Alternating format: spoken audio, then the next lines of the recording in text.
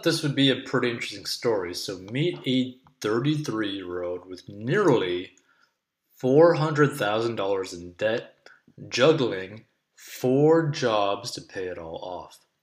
I work more than I sleep. This sounds like a pretty brutal story about debt, and I feel like this is going to be very important to pay attention to. So some people know the daily grind a little too well. That's the case for Jack, whose name Insider has changed for privacy purposes. The 33-year-old who lives in Texas is a man of many titles. He's a full-time federal government worker, an adjunct professor, a delivery food driver, and a soon-to-be substitute teacher. He juggles all of these jobs in an effort to pay off his nearly $400,000 debt tab, but his income falls short. In looking toward a better future, he's also studying for his PhD. The reason I hustle so hard is to develop multiple streams of income in hopes that it may be enough to gain attention for higher paying positions, he told Insider. It's an all too familiar story for millennials, many of whom find themselves saddled with both student loan and credit card debt.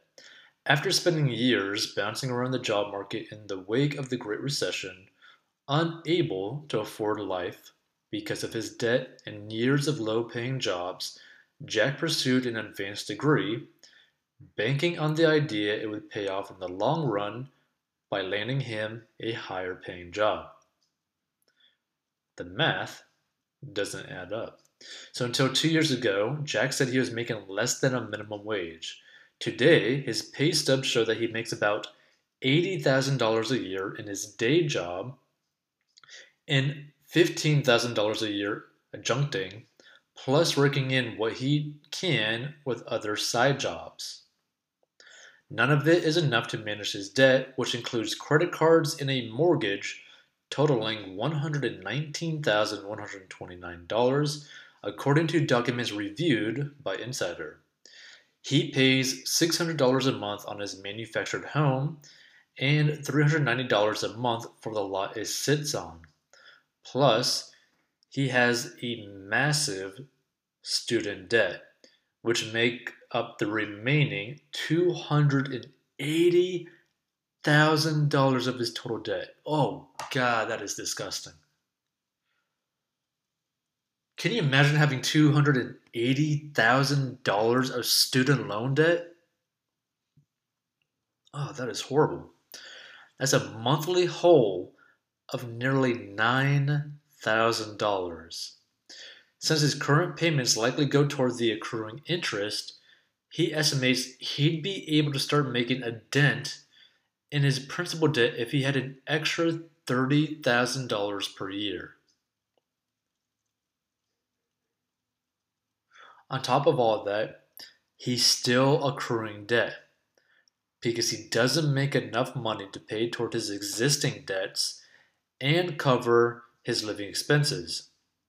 He said he ends up juggling an extra $1,000 a month in fees across maxed out or near maxed out credit cards, accumulating at least $12,000 of additional debt a year. I barely breathe. I work more than I sleep, he said, adding that he averages about 4 to 5 hours of sleep a night. This is the country we are living in. So the lifelong student debt burden. So when Jack completes his PhD in education in August, his estimated monthly student loan payment will be nearly $2,500. He hopes his current degree will pay off in the long run, helping him replace his adjunct role for an evening professorship with better pay. Of course, he'll still have to keep his day job. I am literally one emergency or unexpected event from being unable to pay my bills and default on everything, he said. As a federal worker, Jack worries that a government shutdown will lead to a delayed paycheck, causing him to default on all his monthly debt obligations. Jack's student debt was one unexpected twist to his financial life. He entered college on an ROTC scholarship, he said, only to have it taken away once he switched infantry positions.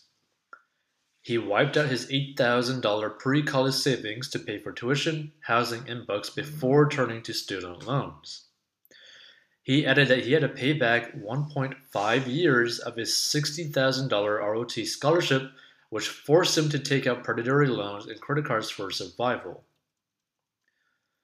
Now, here's the thing, right?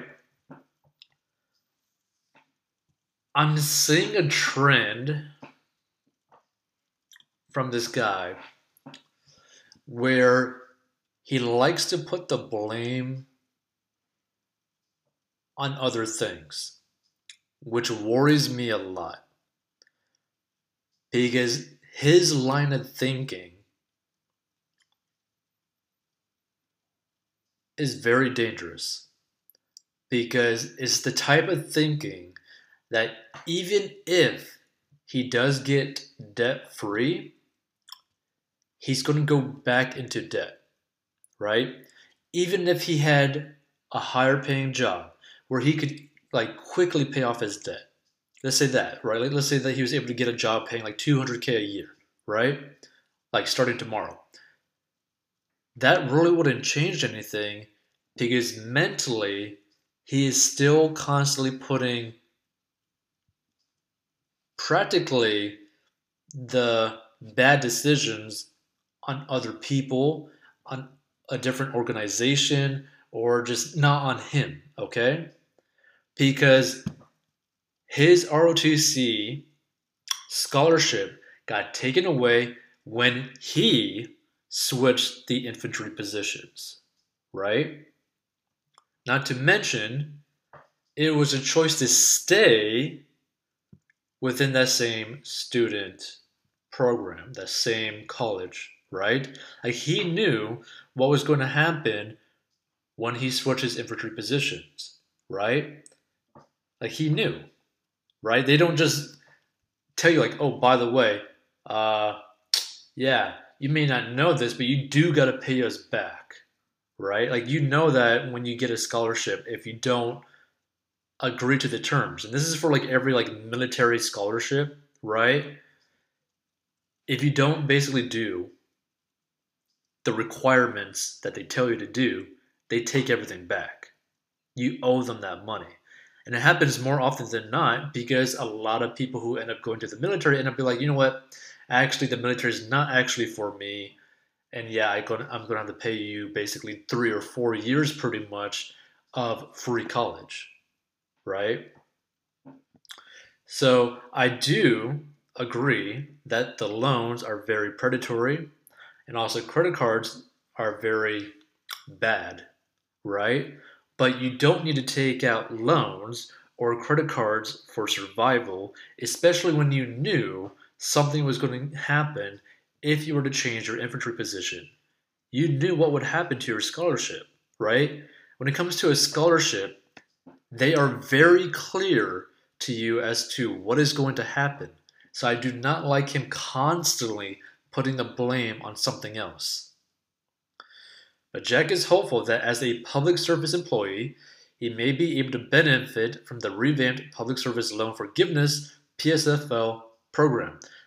No, he is most likely not going to benefit from this. And the reason for that, for people who crossed their T's, dotted their I's, right? I believe there's over like 100,000 applicants to that, and they did it for 10 years, okay? 10 years, like less than 1,000, I believe, actually got approved for the forgiveness of their student loans out of over 100,000, okay?